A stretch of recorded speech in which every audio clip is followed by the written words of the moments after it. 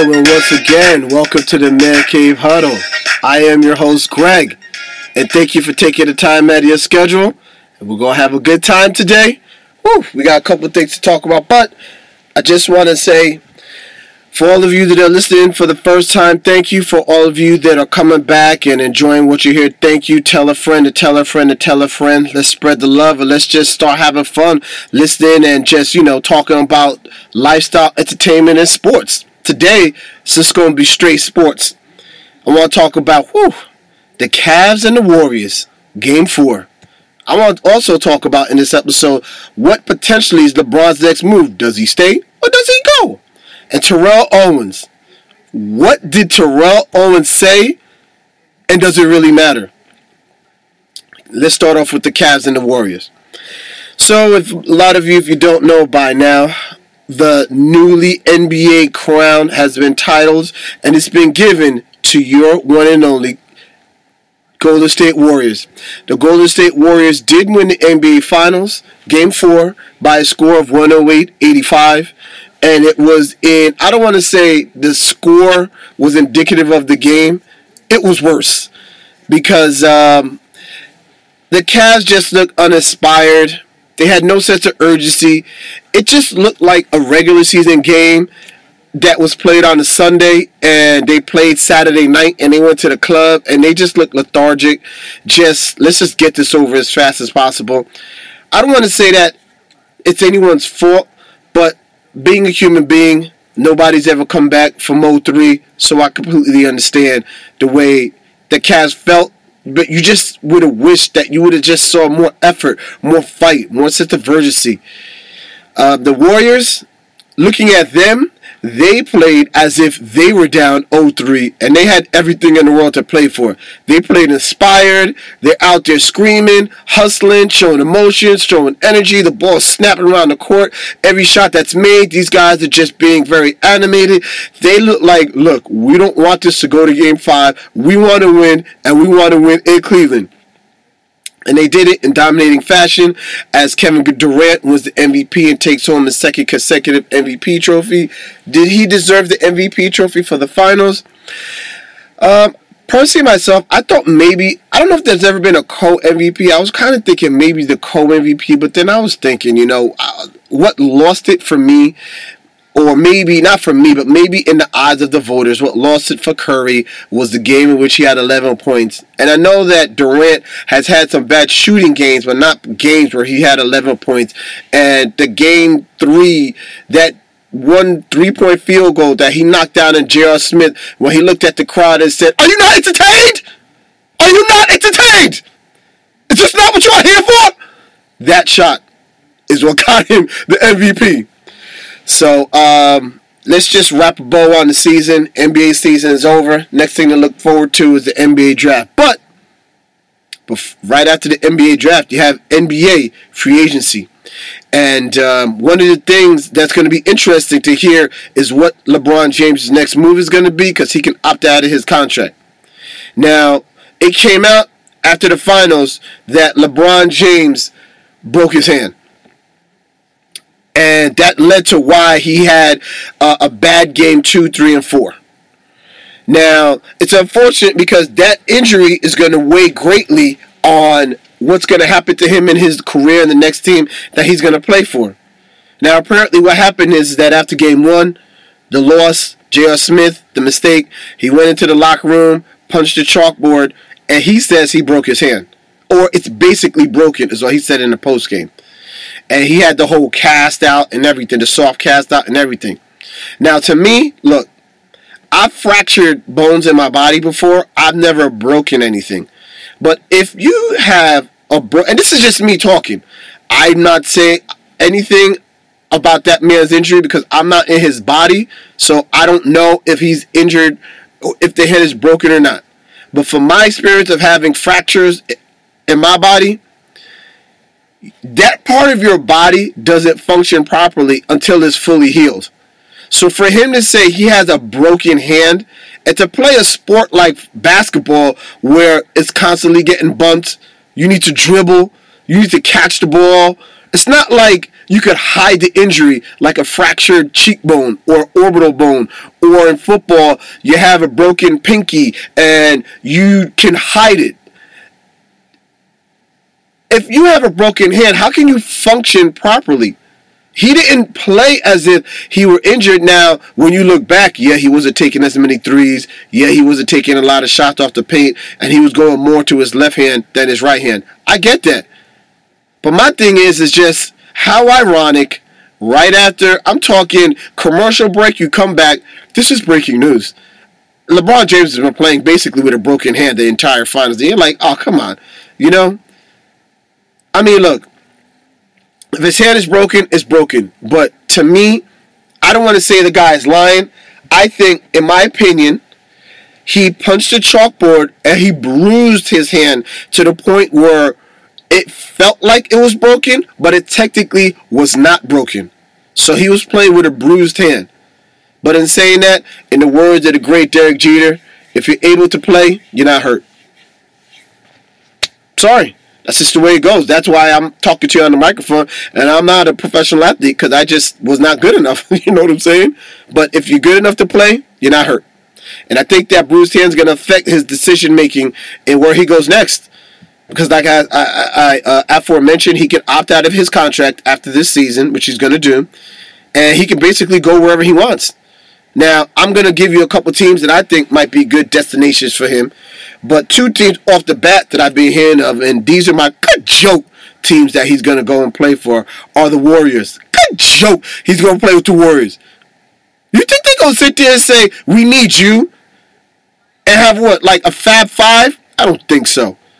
And the Boston Celtics. Look, if he goes to the Boston Celtics, which I don't think he would do, because A, Kyrie Irving is there, and why would you go? The perception would be that of you're going to play with Kyrie Irving. Cavs could have used him in the finals this year, but you're going to play with Kyrie Irving, and a la like Durant, you're gonna go play against the team that pretty much you feel has the better shot at winning the NBA title. I could see the logic, but good joke. That's not going to happen either. That's a mighty good joke. Now, these are a handful of teams. Maybe some more might pop up depending on the draft and what moves that they make. But these are my top three teams that I feel are going to go and really make a push at LeBron. Coming in at number 3, Philadelphia 76ers. You got Ben Simmons. You got the process, Joel Embiid. And everybody else, you could go. You know what I'm saying? To make space for LeBron.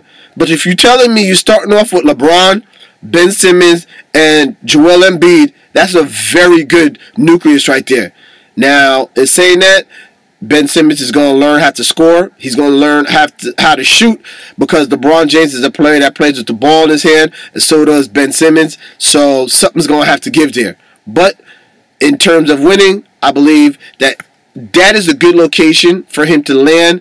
I believe with LeBron there, they would have a really good shot at beating the Celtics. Now, could they beat the Warriors? I don't think so. Next team, the Rockets. Now, the thing is with the Rockets, you sit there and say James Harden is a flop in the playoffs. James Harden never shows up in these big games. You're right. But if you don't put the pressure on James Harden to score, and he becomes your second or third option, and all the scoring lands on LeBron's shoulders, maybe James Harden feels like, wow, look at all these open looks I'm getting. All these layup lines that I'm getting. Maybe he could give you a good solid 20 to 25, and I have to feel he has to go out there and give you 40. But a huge deal breaker is the injury, or how should I say, the status of Chris Paul. Is he going to be there the entire season? Or, unfortunately, is he going to do what he always does and gets injured in the playoffs? You know? And I believe they have to move some players around, too, to make some cap space for him. Now, in my opinion, this is the best team for LeBron to land on if he wants to go and beat the Warriors next year. Another team in Texas, the San Antonio Spurs. Greg Popovich, the head coach, probably the best coach in the NBA. I know people that talk about Brad Stevens on the Celtics, but if the Spurs won more, we'd be talking about Pop more. But my point is that Popovich said he wants to meet with LeBron. Now, let me tell you something. What was the problem that the Cavaliers had? Inexperienced players. They had veteran players, but not smart players. What do you have with the Spurs? Experienced players. LaMarcus Aldridge. You have championship players. Kawhi Leonard. You have players that have smarts and experience in Tony Parker, who's coming off the bench, but still, he's not what he was, but he's still smart. That never leaves you. So you're telling me you start off with a good old LaMarcus Aldridge? You start off with a LeBron James and a Kawhi Leonard? That's a nice little trifecta right there. I think that, coupled with the intelligence of Popovich and the great coaching, that could really be a situation where I think the Warriors could take the Spurs seriously and the Spurs could legit beat the Warriors. Now, I understand LeBron would probably have to give up his clout. And when I mean his clout, his power, his ability to say, this is what I want to happen with the roster, this is the coaching staff that I want, he'll have to give all that up. But you know what? What does he want? Does he want a ring? Or does he want a stat pad? Now, look, family's important. So if his wife and his kids that are older now say, I don't want to leave Cleveland, I get that. And you can't fault a man for wanting to be there for his family and do what's right for his family. But if they say, baby, go out there and get you another championship. If you want to win a championship, you got to do not what's right for you. You got to do what needs to be done. So if LeBron needs to sit there and say, look, I give up all my clout, and I know I worked my entire career to get to this point to say I could do whatever I want, but I'm going to do it your way. Maybe that's what he needs to do to win a ring. That's what he did when he went to Miami. Got a couple rings there. And then he said, I want to do things my way. Miami said no. He said peace. And then he's doing things his way in Cleveland. And look at the roster that he wound up taking into the finals this year. Something to think about. Now, I want to move right along now to Terrell Owens. What Terrell Owens had to say last week. If you don't know by now, Terrell Owens is a newly inducted Hall of Fame wide receiver. He's played for a bunch of teams. Started out with the San Francisco 49ers. He was one of those bad boy type players, very outspoken, I don't know if he was the best guy to have in the locker room, but he was the best guy to have out on the field. Took his talents to the Philadelphia Eagles, where the Eagles lost to the Patriots in the Super Bowl, but had a fantastic game on a fractured ankle. Then he left Philadelphia, bounced around a couple teams, and he's retired. After 3 years, you're eligible to be elected into the Hall of Fame, and he feels that they made him wait a couple of years too long. So he's finally got elected into the Hall of Fame, and that ceremony is taking place this summer, August 4th. And he's come out with a statement and says, and this is quote, Terrell Owens, while I am incredibly appreciative of this opportunity, I have made the decision to publicly decline my invitation to attend the induction ceremony in Canton. After visiting Canton earlier this year, I came to the realization that I wish to celebrate what will be one of the most memorable days of my life elsewhere. Unquote. Basically what he's saying is, you know what? Thank you. I appreciate y'all for putting me in the Hall of Fame. I'm good. I'm going to have a barbecue, have some wings, and chill out with family and friends. Now, first off, it's his prerogative. You can do whatever you want to do, and I get that. But let's really look at the big picture here and think outside of the box. He's the first player to have ever done that. That will do that if he does do that. But it's similar to you trying to work hard to be in a fraternity or sorority, and you do what they tell you to do, and you wind up being one of the best people that goes through the process of entering a fraternity or a sorority, and on the day you are to cross over, you say, you know what? I'm good, man. I don't want to be in your fraternity or sorority anymore. I'm good. I just want to see what the process was like, but I'm good, man. Thank you, but no thank you. Now, he's not saying he doesn't want to be in the Hall of Fame, but that's how people that elected him in are taking it. Now, people are starting to come down on him. This is my opinion. if he doesn't want to go to the Hall of Fame induction ceremony, that's fine. But what he's saying and what he's doing to players that come in after him that are going to be similar to him, what I mean similar to him is that he wasn't the best guy to the media. He was kind of a bad guy in the locker room in terms of you either loved or you hated him.